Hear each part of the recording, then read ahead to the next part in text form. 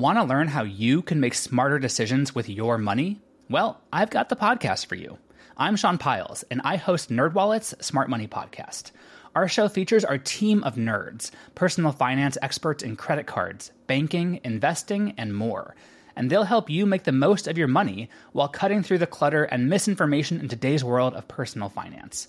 You'll get clarity on strategies to help you build your wealth, invest wisely, shop for financial products, and plan for major life events. Listen to NerdWallet's Smart Money Podcast wherever you get your podcasts. Education is one of the most important variables in determining economic success on an individual, regional, and national level. Countries with little to no natural resource wealth, poor geographic positions, and even unstable geopolitical situations can and do outperform countries that have all of these factors working in their favour simply because they have a better educated population. But in economics, there can be too much of a good thing. And in certain countries around the world, education may be going too far and costing too much to ever return positive economic results. On an individual level, there is more to just economic returns to consider, of course. People seek high levels of education because they are interested in subjects, and that's fine. But on a national level, when things like workforce participation, skills mismatches, and student debt are all turning into major economic burdens, it's important to recognise that more isn't necessarily always better. Finding the right balance is going to be hard, especially as new technologies are constantly changing the skill sets that are demanded by the economy, and that's before considering variables like skilled migration, which can add or subtract skills to the labour market very quickly. If economies can prosper or perish based on the skills of their people, then it's something that we're going to have to get right, even if it is really difficult. And to do that, or at least to have the best shot at doing that, we're going to need to answer some important questions. So, are our modern economies becoming overeducated? If they are, what are the consequences of having too much of a good thing? And finally, what can be done to slow down or reverse this trend? Economics is the study of how people interact with things of value. And while that's simple enough, people are a difficult bunch to properly predict, which is why, even 4 years later, we still have new theories and concepts to share with you all watching every week. One of the most important questions that economists must ask themselves when performing this study is how to determine the value of goods and services that people are interacting with. Different economic schools of thought have different approaches to finding this value.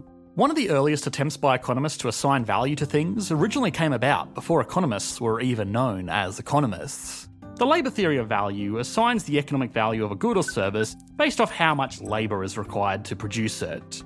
A car costs more than a lump of steel because a car takes more labour in total to produce.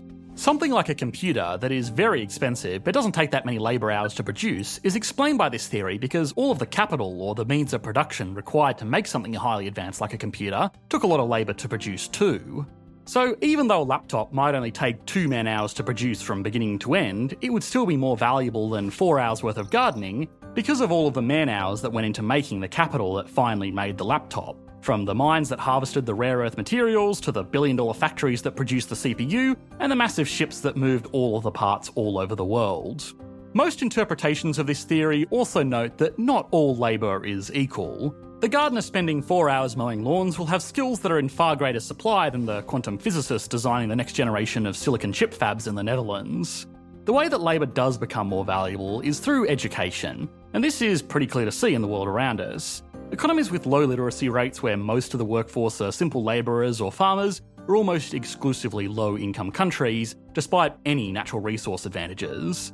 Countries that have basic schooling which enable their people to work in value-add manufacturing or simple services that involve reading and writing will always do better, and finally, advanced economies normally become advanced because they give their people the education and resources they need to develop world-class products and technology, which can add value beyond the country's borders. Apple and Samsung phones are produced in China and India from components made in dozens of countries from resources mined in dozens more, and then they're transported all around the world on Dutch ships with Filipino crews and sold in hundreds of countries. But it's the USA and South Korea that benefit from this whole supply chain the most because they were the countries that brought together enough well-educated people to produce these products that are demanded all over the world, but can only be produced with the brainpower supplied by these economies. So, based on the labour theory of value, the value of labour is a product of how much labour it took to educate. Put in a less confusing way, it doesn't take many man-hours to educate someone to the level of basic literacy. It takes more to give them a good understanding of a technical field, and even more still for them to be a world leader with a PhD from cutting-edge research. every step makes the labour more valuable, and looking generally at the world today, it checks out. More educated populations make for wealthier economies, so overeducating just isn't ever going to be a problem. That is, according to this theory. The labour theory of value may have first been written about by early economists like Adam Smith and David Ricardo, but it was made famous by Karl Marx, who really liked labour. The labour theory of value works really well when there are no free markets because it can be used by economists to monitor economic activity even without regular transactions. And of course, it fits well into the general arguments of placing value on a population's labour. The reason that communism calls for labourers to seize the means of production is because the means of production is just another way of saying capital, and capital was built with labour, so someone profiting by owning capital and doing no work themselves, like say a factory owner, is the same as just stealing someone's labour, just with more steps. The importance of labour and adding value to labour is why the Soviet Union, for all its flaws, had a very well-educated population that were able to keep up with, or in many cases exceed scientists and engineers from the West, given what they had to work with. Now, obviously this video is not to tell the workers of the world to rise up, so I don't want to get too into that just yet. But we do have a video on that coming soon, so make sure to subscribe so you don't miss out on that, comrade. But for now, the labour theory of value is just one scale that we can use to determine the optimal level of education, and it does have problems. The labour theory of value is not widely accepted amongst most economists today, and even when Adam Smith spoke about it 250 years ago, he added the disclaimer that this system only works in a primitive society, and in advanced economies, the exchange value of a good or service is also determined by the profit taken by the owners of the capital and the land required to make it. Later economists would also include other factors like the expectation of future value, the prestige of an item, and its utility. Especially in highly sophisticated market economies, we see this all the time. A Charizard playing card in perfect condition took basically no resources or human labour to produce, but it still has a higher exchange value than that laptop from earlier because it's a prestigious item and some people expect that it may be worth even more in the future, so they're willing to pay a lot for it now. Utility is also important. A laptop in most cases has a higher exchange value than a 20-metre deep hole in the ground, because unless you're digging a subway or underground car park, a big hole doesn't really have that much utility, even though it would take a lot more man-hours to produce. The subjective theory of value basically says that something is worth what people are willing to pay for it. But when we're talking about an education, that value is still a little bit complicated. Is the value based purely off how much someone is willing to pay for a degree? Is it based off how much the labour market is willing to pay someone with that degree? And are the market dynamics change when people are getting their education funded by the government instead of paying for it themselves?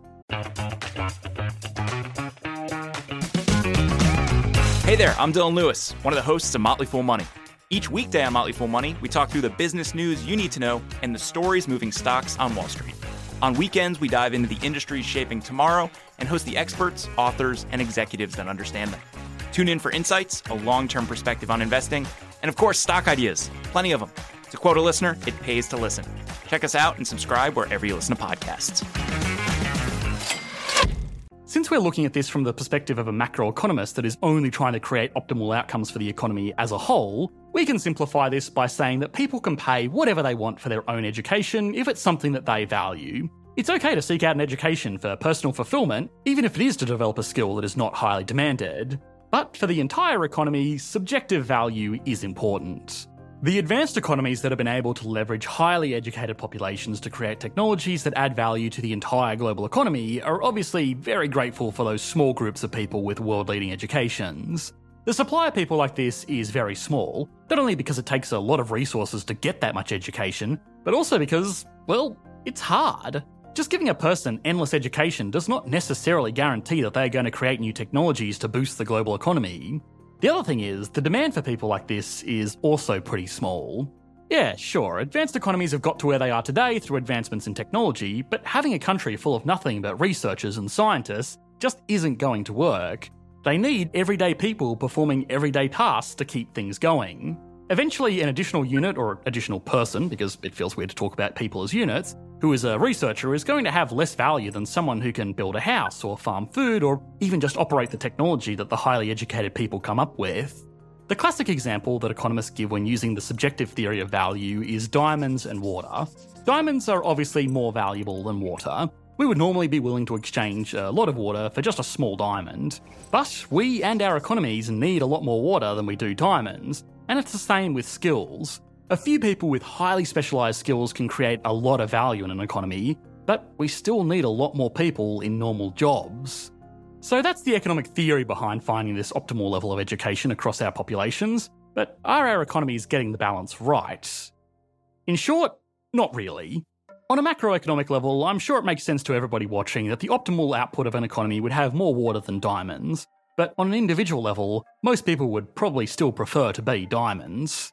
In most advanced economies, more people are spending more time at more universities than ever to become workers with the most valuable skills possible, but as that trend continues, those economies are running out of their metaphorical water. Even as people are more skilled than ever, major economies around the world are dealing with skills shortages because nobody is getting educated to fill the roles that are really in demand. In many countries, that's leading to unusual results, where people with advanced degrees are earning less than people with a basic trade skill. All other things being equal, that shouldn't be the case because it's harder to qualify for a job that requires an advanced degree. All other things are, of course, not equal. Remember, there are other factors that determine value, the expectation of future value being a big one. Someone with a master's degree in economics might earn less in their first year out of university than someone who left high school to become a welder. Ask me how I know. But there is the expectation that eventually the economist will end up earning more.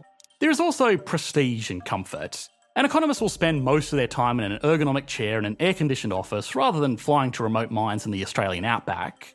Since the barriers to entry to these qualifications are far lower than when only a small share of the population went to university at all, and a far lower share still had a graduate degree, more people are getting them, which is increasing the supply and reducing value. For now, a lot of this can be balanced out in advanced economies through skilled migration that can fill in the skills gaps for jobs that people born in advanced economies don't want to do.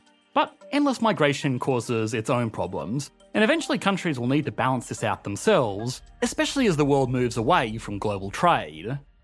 The economic trend of global trade and highly efficient but complicated supply chains is starting to reverse. In fact, it peaked in 2008 and it's been going backwards since then.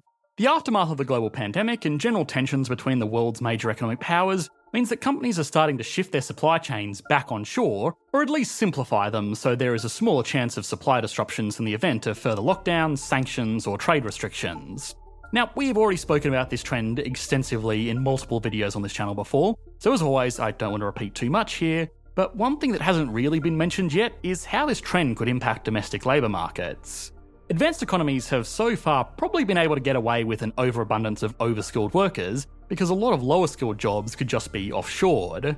If the trend really does end up with more basic manufacturing coming back to advanced economies, then the demand for practical trade skills will skyrocket. At best, this will leave a lot of people working in jobs that they are overqualified for. At worst, it will further heighten the skills shortage and continue to disrupt the supply of goods and services in our economies. Overeducation causes other problems too. Eventually, someone has to pay for it. In some highly egalitarian countries, education is paid for by the government, but the government is paid for through taxes. Normally, a better educated population can work in more advanced jobs and add more value to the economy, so they earn more money and pay more taxes. But as we've explored in this video, that only works up to a point. If education is totally free on an individual level, then there is even less to stop overeducation, and the people of an economy will collectively end up paying more for less optimal outputs. Most advanced economies have free or highly subsidised education up to a high school level, and then some system for students to fund their tertiary education through loan programs. This puts the financial burden more specifically on the students seeking this education, which should, in theory, mean that they more carefully assess the economic returns they will generate from each level of additional education. Whether 18-year-olds are really doing that is a bit harder to say, but it still has an immediate impact on the economy. If young workers are spending their income on paying off debts that they took on to get an education that is going to be undervalued by the economy, they're going to have less money left over to spend on goods and services, contributing to the output on the demand side. On the supply side, they are also going to be entering the workforce later. A basic 4-year graduate degree means roughly 10% of the workers' working life will be spent producing nothing at all. Again, if this gives them the knowledge they need to produce twice as much value in every year that they do work, it's a great investment for the student and the economy. But if it doesn't increase their output at all, it's just kind of a waste of time. Again, purely from an economics perspective. So, if economists can see this problem coming, can it be fixed? Of course, nobody can predict the future, least of all economists. But the good news is that it kind of already is fixing itself. Public awareness about student debt becoming a real problem in a lot of countries, and jobs that don't require tertiary education but still pay well, is meaning that university admissions in countries like the USA, Canada, Australia and Western Europe are actually shrinking in many cases, only being kept stable by students coming from abroad, which is something that is overwhelmingly positive for the host country. Shifts in what is demanded from the labour market happens all the time, and it always causes frictions, but it normally works itself out. Economics is a study of how people interact with things of value, and not to get too philosophical here, but there are very few things that people value more than their time. So even if we are able to generate slightly higher aggregate output figures by dictating what people study, it just wouldn't be an optimal economic outcome if it meant that people were spending their entire lives doing something that they would rather not. Thanks for watching, mate. Bye.